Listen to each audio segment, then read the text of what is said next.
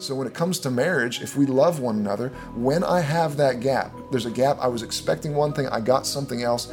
In that gap, I've always got to believe the best and fill that in with the best possible explanation, the best possible situation. Welcome. Thanks for joining us on the Luke Brugger podcast. Today we're going to talk about 5 keys to an enjoyable marriage. And today is special because my wife, Beth Brugger, is joining us on the podcast today. She's going to be sharing as well as we talk about marriage. And marriage is something that has potential to be so wonderful when it's done right, but also incredibly painful when done wrong. So this is something that we really need to make sure that we get right. I've been in ministry for over 20 years now, and unfortunately, I have talked to people, sat with individuals that their wife left them, their husband left them, people that are brokenhearted, and seen a lot of the pain that people can experience. And a lot of times people have this assumption that if they really love each other, then things are going to go well, it's just going to flow smoothly. And they fail to understand that there's work involved in having a successful marriage. And that in marriage, love is unconditional, but fulfillment and joy and happiness is very conditional. And so even my wife and I, we love each other unconditionally. Yes. Correct? Mm-hmm. Right? So that has been a constant in our marriage, unconditional love, but being happy is been subject to conditions being right. And so people make the mistake of not thinking that they need to be intentional in working on their marriage. Now, before we jump into these 5 keys, I wanted to read from 2 Thessalonians chapter 3, verse 10. It says, "A person who doesn't work doesn't eat." And one of the things I love about the Word of God is that there's so many layers to the truth that we can find in God's Word. So on layer 1 of this passage, if a person doesn't work, then they don't eat. It's just talking about work ethic, and that if people are going to expect to eat, they need to be diligent and they need to work and not just expect handouts. But then you can start to apply this truth to different areas. One, even just from a health perspective, that the level of work that I'm doing on any given day should determine the amount of eating. A person who does no work or who does little work should do little eating. And if you do a lot of work, then you're going to need a lot of fuel. That's just like good health advice, keeps people from being overweight or whatever. But we can also take this and apply it to our marriages, that a person who doesn't work shouldn't expect to be able to enjoy the benefits and to be nourished in their marriage. That if somebody who fails to work at their marriage, they're not going to be able to enjoy it. So we need to be intentional and work and apply these keys to our marriage. So the first one I want to talk about is this: don't withhold anything that you're willing to freely give. Don't withhold anything that you're willing to freely give. 2 Corinthians chapter 9, verse 7 in the Amplified says this: "Let each one give thoughtfully and with purpose, just as he has decided in his heart, not grudgingly or under compulsion, for God loves a cheerful giver and delights in the one whose heart is in his gift." So in context, this verse is talking about people who give financially to support the work of the ministry. That's what he's talking about. But there's also a principle that just applies to giving in any context. And giving is a huge part of a successful marriage, because giving is part of loving someone. When you love someone, giving is part of that. So we can apply a principle. He's talking about giving to the church, apply it to marriage. And he says when we're giving, we should not give grudgingly. That when we give, don't let it be done in a way that lets it be known that you don't want to do the giving that you're doing. That you can give things in a way that reveals you're not happy about giving what you're giving, and that's giving grudgingly.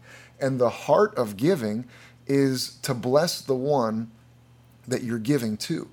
But you can give in a way that removes the enjoyment of the gift that you're giving, right? So If I were going to make you dinner, I'm going to cook you a steak, I can do it in a way, the way I present it can make it so you can't enjoy the thing that I've given you. So if I cook you a meal and then I spit on it and give it to you, well, the way that I've presented it, I've really ruined your ability to enjoy the gift. And sometimes in marriage, we can give things in a way. The giving should be about the person that you're giving to, but you can give so that you get credit for giving, and you've also removed the enjoyment that they're not able to enjoy the gift that's being given. And just like I said, the Bible has truth that can be has layers of application. Sin can work similar.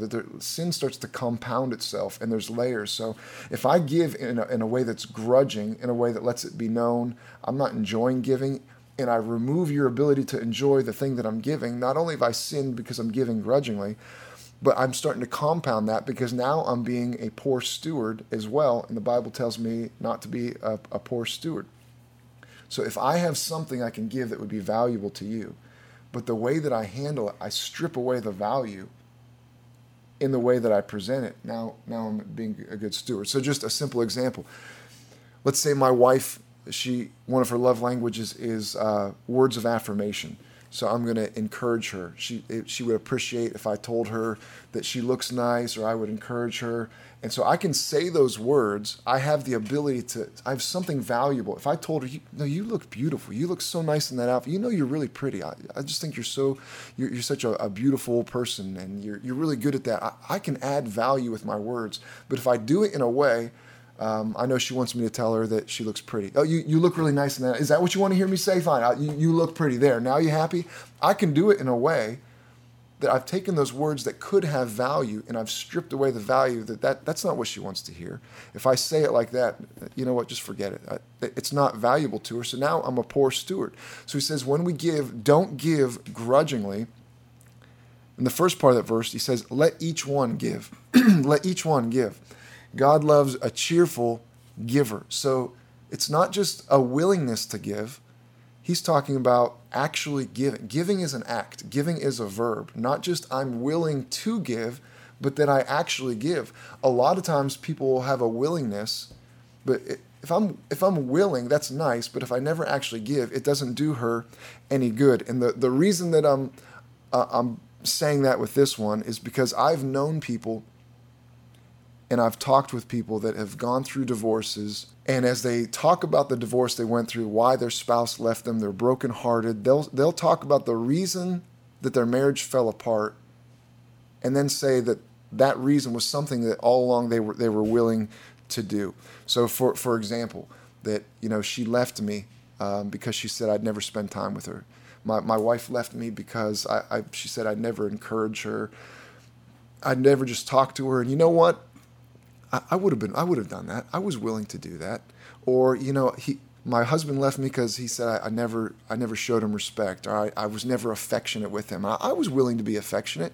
Well, that willingness never did that person any good. So it's great that they were willing, but that person didn't benefit. And so I'm not defending anyone leaving their spouse under any conditions, but just pointing out, you're just being willing, that person doesn't benefit. So don't withhold what you are willing to freely give. Sometimes people have a willingness, but they're too lazy or too selfish to actually serve and be a blessing to their spouse, and their marriage can fall apart when all along it's something that they were willing to do. That if she really wanted me to talk more, I would talk more. Well, then talk more. If she really wanted me to spend more time, then I would. Then go ahead and do it. If it was really that important that I was affectionate with him, I would be more affectionate. Then just go ahead and do it. This whole relationship, marriages are voluntary. You decide to get into them, and you can voluntarily walk away. So if you're married to that person, why not make it so that you are a blessing to them? That it's awesome to be married to you. That the things they would like for you to do, if you're willing to do it, just go ahead and do it. Don't withhold what you're willing to freely give. So again, giving is part of loving. So if you aren't giving, otherwise if you are withholding, then you're not loving. And so if I want to love more, if you want to love more, man, I want to love my spouse more. You know what you need to do? You need to give more. If you think, man, I want to love better, then you know what you can do to love better? You can give better. If I want to love my wife more and I want to love her better, then I need to give more, and I need to give better. So think about this. What is something you know would be a blessing to your spouse? And when it comes down to it, ultimately you're willing to do that, but for whatever reason you're withholding. What's something you're withholding that you're willing to freely give? And make a decision. From now on, I'm not going to withhold that. I'm going to make it awesome to be married to me. So the first key for an enjoyable marriage is don't withhold anything that you are willing to freely give. Key number two. Key number 2 is have a grateful heart. So there's been times in my life when I've been grateful and thankful for something. You really look forward to it and you think about it all the time and you're just so thankful for that thing. But over time, the thankfulness and the gratefulness fades away. I've had a pair of patent leather shoes when I was, maybe 4 or 5 that I loved so much that I would sleep with them on my pillow with me at night. I was so thankful that I had those shoes. I loved them so much. But now I never, ever think about those shoes anymore. I'm not thankful for them at all anymore. Like also getting my driver's license. I was really excited about that. It was on my mind all the time. I was just really thankful to be able to have freedom and to drive. And when I was driving here today, I never thought about it. I have lost that thankfulness for my driver's license. And probably you've had times like that where you have been thankful for something, been looking forward to it, been excited about it. Maybe it's a new job or a new pair of shoes or a new car, but over time that excitement has faded and you're not thankful for it anymore. The same thing, since we're talking about marriage, it goes for marriage as well. I'm sure the person that you're married to now, when you first met them, you were very thankful for them. You were so excited. They were always on your mind. Every little thing about them was wonderful, and you just thought so highly of them. But over time, the thankfulness for that fades away, and now it's like you don't care. You're indifferent to that person. You don't even think about it. You're just like, oh, there he is. I guess he's still here, It's just not, you're just not interested like you used to be. 1 Thessalonians 5:18 says, "In everything give thanks, for this is the will of God in Christ Jesus concerning you." So this verse tells us that we're supposed to give thanks in everything, and I know that includes marriage. Proverbs 15:15 says, "All the days of the oppressed are bad, but he who has a grateful heart has a continual feast." Let me repeat that. It says, "But he who has a grateful heart has a continual feast." So having a grateful heart changes things. It has the ability to take an empty table and to make it into one that's full. So if you think of a Thanksgiving table, you're sitting in front of it and it's full of all the wonderful food, the turkey, the mashed potatoes, the stuffing, the pie, everything wonderful that you can think of, and you're just sitting there and you're able to eat and eat and eat until you're full. But it says it's a continual feast, which shows me the picture of also it's not just full, but that there's somebody that's continually bringing more food, and you're just eating and eating. So you're always able to stay full, and you're staying strengthened and nourished and satisfied. But when you stop being thankful, the opposite would happen, that the table would stop being full and you would become empty and not nourished. You would be weak. That's also what happens in marriage. You're thankful for each other and your marriage is strong, but when you stop being thankful, then your marriage is not strong anymore. It becomes weak. I read a study from 2008 that was talking about the brain that said when someone is thinking of something for which they are grateful, different parts of your brain light up. You start producing serotonin, which is a neurotransmitter that plays a huge role in many body functions, including your mood, your sleep, your digestion, and your sexual function. It said that gratitude activates the brainstem to produce dopamine, which is the brain's pleasure chemical. So all those good things that happen to you that the study told us about are when you're grateful. So you're spiritually and physically changed. So like the more you're grateful, the better you feel, and the better you feel, the more grateful you are, and it just keeps adding up. And so if your spouse is also being grateful, then the same thing is happening to them. So you're both just being more grateful and feeling better, and being grateful and feeling better, and it just keeps getting better. So being thankful is not just a nice thing to do or the right thing to do, but it's actually beneficial to you, and it's good for you. It's actually life-changing. So, what can you do to be more thankful? Psalm 9, 1 and 2 says, I will give thanks to the Lord with my whole heart. I will recount all your wonderful deeds. So, in the same way that we give thanks to the Lord by recounting his wonderful deeds, we could do the same thing for our spouse. So we could stop and think about all the good things about them. Also, the Bible says in Revelation to go back to your first love. So I know in the beginning, when you first are falling in love with someone, everything they do is wonderful. They're trying to do nice things for you. You're appreciating the things that they're doing. So you could go back and think about those things that you fell in love with, and remember those and stir up thankfulness in your heart. Because this is the person that God gave you, that you're with for a lifetime, is such a wonderful blessing, and it's something to be thankful for. So write down some things that you're thankful for and make sure you think about them, but you also tell your spouse, and that gratefulness is what's going to produce that continual feast. That was good. Can you read that verse one more time?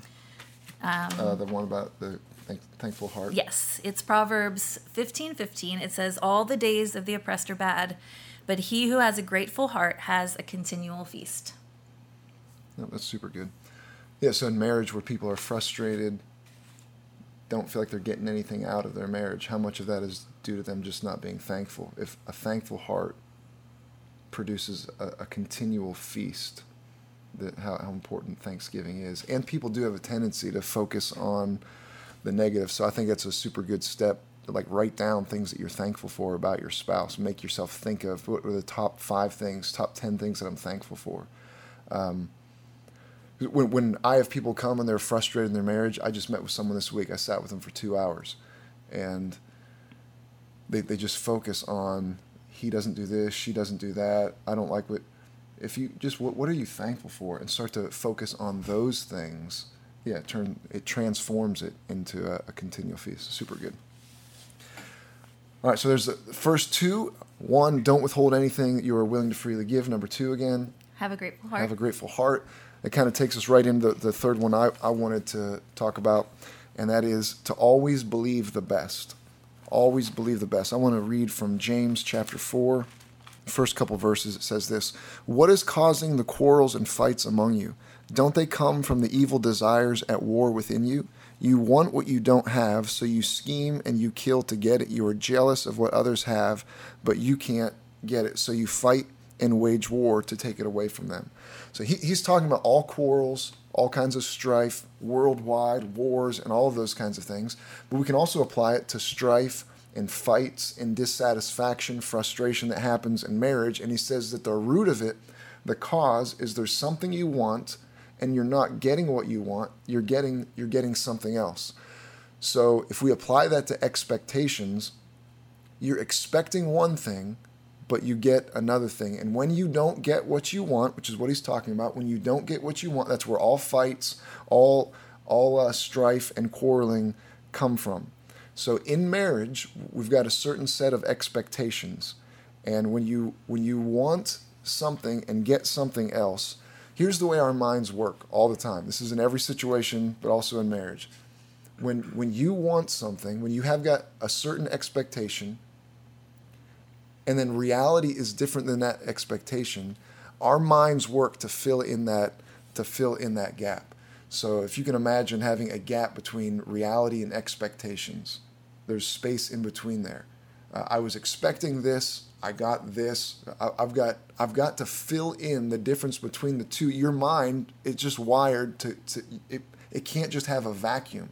If I go home after work and I expect my wife to be at the house and she's not there, She just doesn't cease to exist in my mind. I've got to explain, where is she? I wonder where she is. Did she go get coffee with a friend? Is she at the grocery store? Is she taking one of our kids someplace? It's not just like, my wife doesn't exist anymore. When you're expecting something else happens, you have to explain it to yourself. And this can either be something that strengthens your marriage, strengthens a relationship, or it can absolutely destroy the marriage. How do I fill in the gap? When I'm expecting one thing, I get something else. What do I put in that gap? In 1 Corinthians 13, verse 7, it's the love chapter. It's describing the characteristics of love. Verse 7, it says that love believes all things. So if I love my wife, which I do, it says love believes all things. That doesn't mean I just believe everything. You could tell me anything about her and I would believe it. Hey, did you hear Beth just released a rap album? And I believe that. Hey, did you hear Beth just moved to Mexico? I believe that. No, it's not saying you're naive and gullible and just believe anything. If I love her, then I believe not everything about her. I believe the best about her.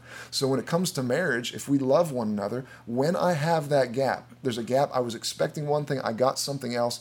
In that gap, I've always got to believe the best and fill that in with the best possible explanation, the best possible situation. And I talk about this all the time. I talk about it a lot because it's huge, it's foundational, but I also like to talk about it a lot because our natural tendency is to do the opposite.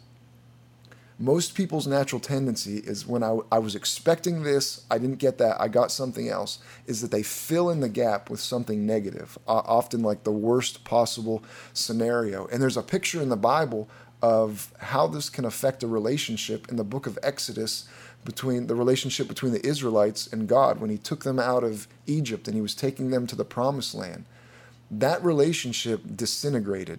There was an entire generation that didn't get to experience what God had for them. And the reason is what we're talking about. They came through the Red Sea. They celebrate on the other side. They're playing tambourines. Miriam writes a song. They're dancing around. The horse and the rider thrown into the sea. And just a few pages later, they start to complain. They start to talk about how there's not enough food. There's not enough water. They were expecting, God's taken us to the promised land. He's taken us to a land flowing with milk and honey. But when they didn't leave Egypt and step right into paradise, they were expecting one thing, but they got something else. How they chose to manage that gap was either going to make or break their relationship with God. And they chose to believe the worst. That, hey, we're not in a land flowing with milk and honey. Instead, it's dry, it's difficult. Then God tricked us. He brought us out here to die. They even said stuff like that. You read through the book of Exodus. Weren't there enough graves back in Egypt? We used to have meat. We used to have plenty to eat. We should have stayed there. Why'd you bring us out here just to watch us die? They thought the worst about God. If they would have decided, we're not getting what we expect, but instead we're going to fill that in with the best. God, we expected a land flowing with milk and honey. Instead, we're still in a wilderness where food is scarce. It's hard to find water, but I don't understand why we're here, but I trust your heart, and I know that you're faithful, and I know that you're good, and I know that you're loving, and I know that you're kind. And if where you're taking us is worth taking us through this barren wilderness, then it must be wonderful. If they would have trusted the heart of God, and when they didn't understand and they had that gap, if they would have filled it in with the best, that would have caused that relationship with the Lord to grow sweeter and stronger instead of causing the foundation to disintegrate. So applying that to marriage, there's going to be lots of situations in our marriages where we're expecting something and we get something less than, and we've got to explain that you're expecting to come home every night from work and your wife has dinner ready and she doesn't. What's that mean? How do you explain that? It's because she's lazy. She's no good. You should have married somebody else. Your mom was right about her. She's not as good as some. Or dinner's not ready because she was probably spending time with the kids. She's probably working on something else. You trust her heart. You always give the best possible explanation. You thought the laundry would always be done. You thought you'd be having sex 3 times a day. You thought he'd bring you flowers every day. You thought you'd just be laying around writing poems, and it's not like that. How do you explain it to yourself? Is it because you married the wrong person? That person's no good. They're terrible. Or is there another explanation? He didn't come home from work on time. It's because he's probably cheating on me, or I trust his heart. He's probably working hard and trying to do something nice for our family. When there's that gap, You've got to train yourself to always believe the best and not follow a typical tendency to fill that gap in with something negative. Now, having said that, I'm not saying you never have conversations. That if she expects me home at 6 o'clock every evening and I never get home until midnight, and that happens night after night after night, she's not just going to believe the best and just let it slide. There's going to be times where you have conversations, but in the meantime, you believe the best. And when you have conversations, hey, you said you'd be home at 6, you never get home until midnight. I'm having a hard time filling in that gap with the best. Help me. What do I put here? Explain why this is happening. You have conversations. This is important because it strengthens a marriage, but also when you fill that in with negative, it's absolute poison to a marriage.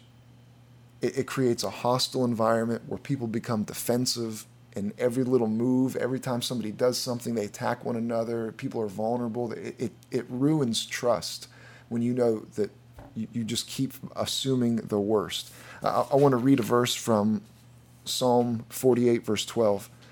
This is the Amplified Version. It says, "Walk about Zion and go round about her, number her towers, her lofty and noble deeds of past days.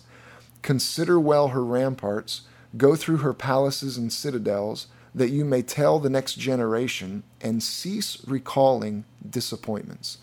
So this is talking about Jerusalem, Zion, which is a parallel of the church in the New Covenant. And it says, go around, look at her, look at what's good, look what you can appreciate, notice what is admirable about her. And then it says, cease recalling her disappointments. The things that are negative, the things that you don't like, quit focusing on that and focus on the good things. Now, just using this example with the church, there's a lot of people that focus on negative things in the church, the body of Christ. That they don't like church, they don't go to church because it's a bunch of hypocrites. There was someone that mishandled money that they heard about one time.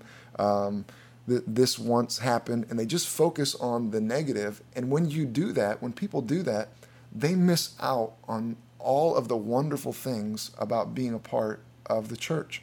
The church that I'm a part of, it's not perfect, but man, it's beautiful, and there's so many wonderful things about being a part of the church. Now, if I were just to focus on the negative things and become bitter, I would miss out on all the wonderful aspects of getting to be a part of a family like this.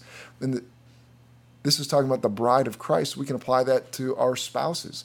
Stop focusing on the negative and don't allow past disappointments to cause you to always justify filling in that gap with negative. So always believe the best. When reality doesn't meet your expectation, choose to explain it to yourself in the best possible terms. Believe the best about your spouse. Anything that you would add to that? Nope. All right, so key number one, don't withhold what you're willing to freely give. Key number 2, have a grateful heart. Have a grateful heart. Key number 3, always believe the best. Number 4, appreciate differences. So this is going along with what you are saying. We are going to have unmet expectations in our marriages because we are different people. Just as men and women are inherently different, so we have different personalities and temperaments and things like that. So, for example, I'm more emotional and he's more stable. I'm always cold. He's hot. I like to relax. He likes to be on the go. I like to be inside. He likes to be outside, and so on and so forth. The list goes on. We can probably all relate to that sort of thing. I'm sure you all have differences of your own. But a lot of the times when we see differences, instead of accepting them, we tend to reject the differences and end up hurting each other. We sometimes might even demand that the other person become like us. So we all have differences, but we need to learn to not reject those differences and not even just tolerate them, but to celebrate them, to see that we have differences and appreciate the differences. Like a football team, a good team is not made up of people that all do the same things. Not everyone is a quarterback. Everyone has a different role to play, and it works best when we do our different roles working together. God has put us together with just the right person, and it's probably someone who's not like you. And that's good because that person can supply what you're lacking. And you are lacking, but that's not a bad thing because we all have different strengths and weaknesses, and we each need help, and that's okay. Because in Genesis 2, it says that the Lord God said, "It is not good for the man to be alone. I will make a helper who is just right for him." So he made a helper because we all need help. We're different people. We have different strengths and weaknesses. He made a helper, and it's you. He made you to be a helper for your spouse. It's purposeful that you're different. You can help each other where you need it. So along with that, don't reject that person's help when they're trying to help you. Don't try to act like you have it all together and that you don't need help. It's okay to need help. It's okay to be different. God made someone just for you to help you with what you need help with. So also, when you go to ask for help, we need to make an environment where you don't feel rejected when you're asking for help or trying to be helpful. So we just need to see each other's differences and learn to celebrate them and be thankful that you have someone who is able to help you where you need help. That's all. It's good. It is interesting when God made a helper just right, like just right, that it was somebody completely different, like created a new sex, a new species, the first woman, very, very different because it's just right to help him instead of just making another person the same. And so just applying it, it's simple, but applying it to marriage, the reason that you're different is because I need someone that's different. And so appreciate those. That's good. So appreciate each other's differences. With this last one, I want to change gears just a little bit. And just approach this fifth one differently.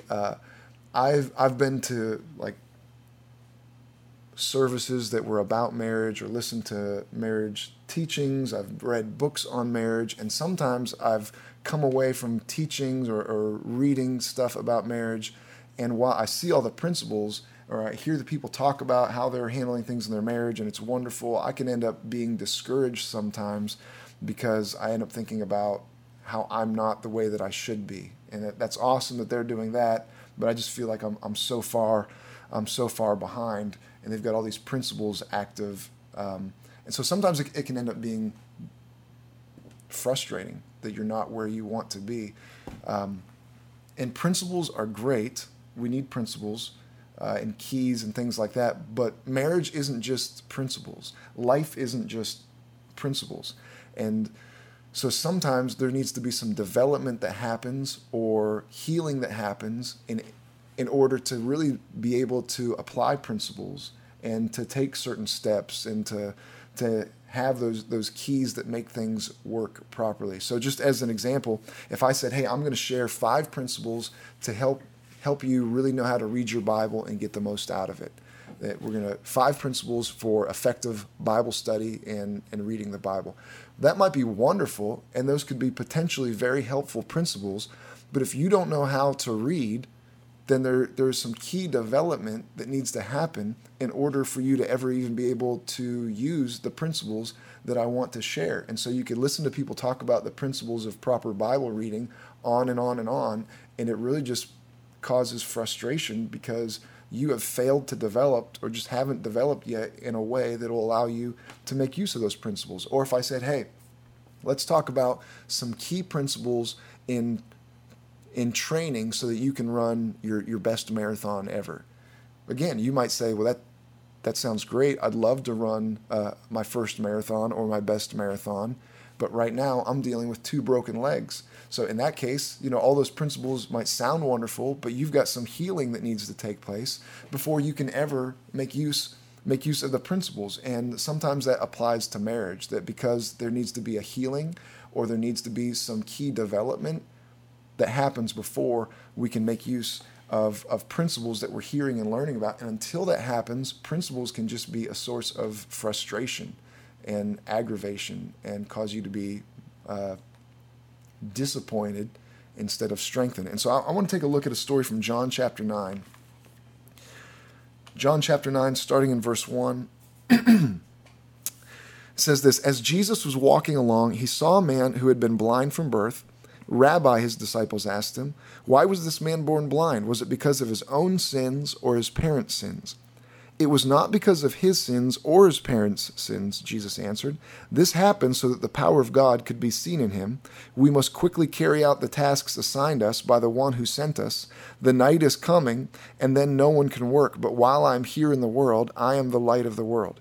Then he spit on the ground, made mud with the saliva, and spread the mud over the man's eyes.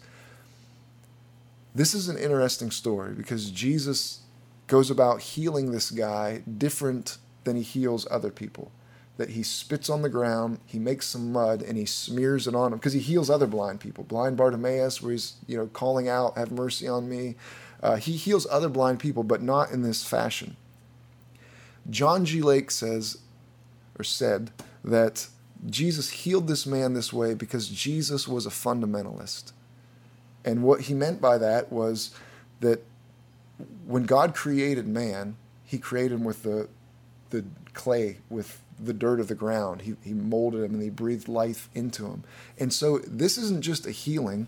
This guy didn't see fine for most of his life, and then somebody came and poked him in the eyes, and now he's blind. And so it's not the result of an injury, or it's not the result of disease or sickness that he got, a super bad case of pink eye or something, and now he's blind. I don't think pink eye really causes blindness, but you get the point. So this isn't just like a healing because of injury or disease. This is a healing that's different. This is a healing because there was a failure of development, or something just never developed that should have developed. It says that he was born blind. So in his mother's womb, when that development should have been happening, something went wrong or something just failed to take place. And Jesus is performing a miracle to make up for that failure of development and get this guy right back to where it would be like he properly developed. So applying this to our marriages. In our marriages, or just as men and women, sometimes there are things that don't work properly because we've failed to develop. God can do a creative miracle like in this story, where he gets us back up to speed and able to function and able to put these principles into work in our marriage, but there's things that need to develop before we can even get to that point. So maybe in a marriage, people have never really developed the ability to have conversations and just talk with one another. Or maybe they've never developed the ability to talk about money, and every time they talk about money, it's a disaster. Or for a man, maybe he never developed the ability to be a spiritual leader and to lead his family, to lead his wife. He never saw it modeled, or he saw it modeled in a bad way. And so there's been a failure of development, so that God can do a miracle to make up for that lack of development and get us to where we're able to function properly. Because God doesn't want us, if there has been a failure of development or an injury in some way that's kept us from functioning properly as husband and wife, God doesn't want it, so now we're out of luck. And now we just have to, using that example, a man who never saw what it's like to be a godly husband and a godly father, there's been a failure of development. Does that mean he's just out of luck for the rest of his life? God can do something to bring that person up to speed in a moment, just like this man, a miracle, a creative miracle, a miracle of development. Because God cares about marriage. God cares about your marriage. Marriage is important to God. God created the marriage covenant, but before he created the church, before the nation of Israel, before ministry gifts, before the 10 Commandments, before all kinds of things. Early on, God created the marriage covenant. And even in the ministry of Jesus, the first miracle that Jesus ever did was at the wedding at Cana. And what was that miracle? He turned water into wine. That's not the way that wine's typically developed. You don't make wine in an instant. It takes time. I'm not like an expert in making wine by any means, but I do understand there's time involved. There's a development process that he completely skipped, and he changed things. He changed that water from one situation. It was one way, and he made it a complete different way, and he did it in the context of a marriage, because marriage matters to God, and God, within the context of a marriage, can do a miracle where he changes things that they used to be this way, and now they are completely different, and it can be a miracle of development, just like we see in John chapter 9, just like at the wedding feast at Cana, where it should have taken time in a developmental process. It happens in a moment. And I'm not saying that there's not work. It's what we started off saying. There's work involved in a marriage. So we don't just rely on miracles. I'm going to be a deadbeat husband and just rely on miracles. I'm saying if there's needs to be development, or there needs to be a healing to get us up to the point where I can start to put these principles and keys into practice, that God can do that. And we'll pray here in just a moment and believe if that's your situation, God can do a miracle of development. But I want to read one more verse and then we'll pray. The next verse, verse 7 from John chapter 9 says this: He told him, "Go wash yourself in the pool of Siloam." Siloam means sent. So the man went and washed and came back seeing. Jesus smears mud on this guy's face, puts mud on his eyes, and then he tells him, go to this certain place, go to the pool of Siloam, and wash that mud off your face. I don't have a ton of experience with blind people. I do have one encounter that I think applies here. We lived in a different state, and I was working secularly, and I was working in a downtown area, and I came out of a big office building one day, and in the parking lot, I noticed a man who was apparently blind. He had the dark sunglasses on and the blind stick. What's that called? I want to say a seeing eye stick, but it's it's a seeing eye dog. I don't know what the stick is, but you know the stick that blind people have. And he's on the sidewalk. There's a busy road on one side, and then the sidewalk kind of turns where you can pull into this parking lot, and it's just kind of like a little concrete peninsula where the sidewalk is just kind of rounded off, and he's using this stick to feel the edge of the curb, and it's rounded off, so as he's feeling it, it turns him around, but on one side of him, there's a busy road, so he hears cars, so he turns around again. There's cars around him in the parking lot he can hear, and he's just feeling that rounded edge. He's just turning around and around and around, and I can tell by his body language and just watching him for a moment, he's getting exasperated. There's a Greyhound bus station across the street, and so I'm just putting the pieces together. Apparently, he just got off the bus. He looks like a homeless man. He's a big, burly guy, big beard. He's wearing like a military fatigue jacket. He's got a duffel bag over his arm. Again, the dark sunglasses. And he's just going around and around, holding his hands up in the air. And so I watch him, and I think, I can't just watch this blind guy get frustrated. I can tell what's happening here. He can't figure out what's going on. So I walk over to him and I just say, "Hey, can I help you? Is there anything I can do for you?" And he says, "Well, yeah, I want something to eat and I need to get to a restaurant. If you could just help me find a restaurant where I can like sit down and eat. I need a place where they'll like bring the food to my table because he's blind. He can't go to McDonald's and carry his tray to a table." He said, "If you could help me find a restaurant like that, I would appreciate that." So I said, "Okay, I've never helped a blind person get from one place to another before. So I don't know if he's just going to put his hand out on my shoulder, or we're just going to hold hands or what." So I said, "Yeah, I'll get you to a restaurant. What do I need to do?" And he just kind of said, "Come here."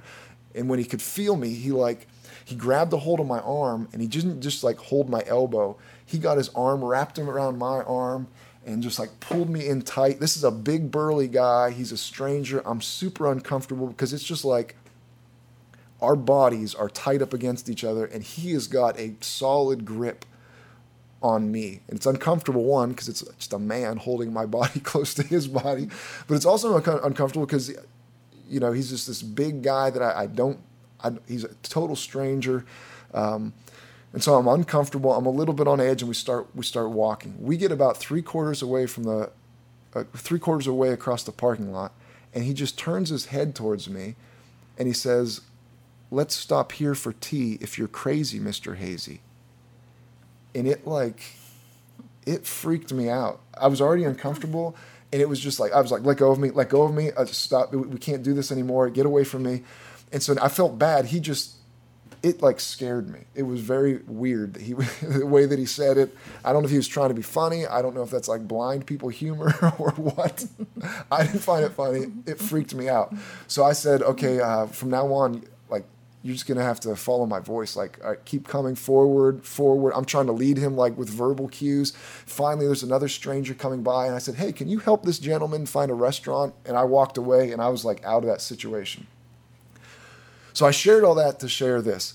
When you're leading a blind person, it's like you don't just tell someone. I didn't just say, yeah, there's a Denny's 2 blocks down. Denny's is a great place. You can sit at the table, and they'll bring you food at Denny's. I couldn't just tell him that. He needed to be led. He needed to be guided to that point.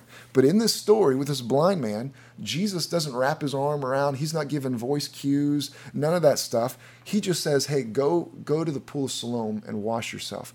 He treats this man like a person that can see. And this man doesn't say, I can't, I'm blind. Will you lead me? Will you guide me? It says that he went, he found the pool of Siloam, and he washed in it, and he could see. The way that this man received the ability to see was by functioning. He was acting like somebody who could see. A key of receiving a miracle of development like this is, one, we're going to pray. Jesus laid hands on him, put that clay on his eyes, but then Jesus gave him instructions to begin functioning like someone who could do what they couldn't previously do. So in your situation, if you're a man who struggles to lead his family and to pray with his family, or lead his family in devotions, or open the Bible and say, hey, we're going to read a few verses and talk about it. I've never been able to do that. I don't know how to do it. We're going to pray and believe that miracle of development happens, but the way that it's actualized is by you starting to take steps like a man who knows how to spiritually lead his family. If you've never been able to show affection properly, if you've never been able to have conversations about certain things, if you've never been able to connect in some way with your spouse, we're going to believe that whatever needs to be healed is healed. Whatever needs to be developed, there's a creative miracle that happens in you, in your marriage. But then the next step is for you to begin to function like someone who's able to function the way that they need to function. So we're going to pray and believe that. Before I do, is there anything that you would add to that? I think I'll start calling you Mr. Hazy. Mr. Hazy. That's the one thing to add. Okay. Yes. Anything else? No. Okay. All right. Key number 1.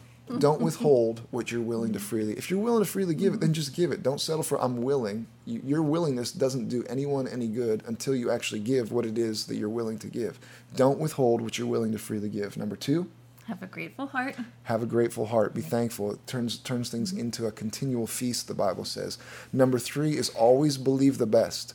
When you've got, I'm not sure about this gap. I don't know why he did that. I don't know why she said that. Why would he do something like that? Until you have a chance to figure it out, always choose to fill in that gap. Believe the best. What's the best possible scenario? Believe the best about your spouse. Number 4. Appreciate differences. Appreciate differences. Your husband, your wife, they are different from you. Don't let that be something that aggravates you. Celebrate it. Appreciate it. That's what you need. You need someone different. And the 5th thing that we talked about is allowing God to do a creative miracle or a healing in you or in your marriage so that you can actually apply these principles. Principles, again, those examples, if you don't know how to read, principles of the proper way to study or read a book, don't do you any good. There needs to be development that happens, and then you can make use of them. So we're going to pray right now and believe that happens, and then your job is to begin to function like someone who can function in that role. Jesus treated that man, gave him directions like a man that could see, and that's how that man was able to enjoy the results of what Jesus did for him. So let's pray. Father, I thank you for each person listening or each person watching. I pray for their marriage. God, in anywhere where there needs to be development, anywhere where there needs to be healing, let a supernatural miracle of development happen in their marriage now, in Jesus' name. That each husband, Father, where they haven't had good examples, where they've failed to develop themselves, where there's been inadequate investment in that man or in that woman, Father, do something in them by your Holy Spirit now that brings them up to speed. Just like this man in John chapter 9, just like the wedding feast at Cana, something that should take a long time, something that failed to development got off the rails somehow. Father, Put them back on track now in Jesus' name. Father, where there needs to be healing from past relationships, past situations, things that happened to them, things that were done by them, whatever it is that's caused a wound, that's kept them from moving forward, I speak healing in Jesus' name. Be healed in your mind. Be healed in your emotions. Be healed in your soul, in your spirit. Be healed in that relationship in Jesus' name. The ability to let things go. The ability to forgive. Receive it now in Jesus' name. Father, I pray for a grace on each husband, on each wife, Lord, to begin to function like a healthy man of God, like a healthy woman of God. Husbands loving their wives like Christ loved the church and gave himself up for her. Wives submitting and honoring their husband, respecting their husband like the church is subject to Christ. I plead the blood of Jesus over every household, over every marriage. I call them blessed, healthy, strong, whole, in Jesus' mighty name. Lord, we thank you and we praise you for it. In Jesus' name, amen. Amen. Thank you guys for joining us. See you next time on the Luke Brewer Podcast.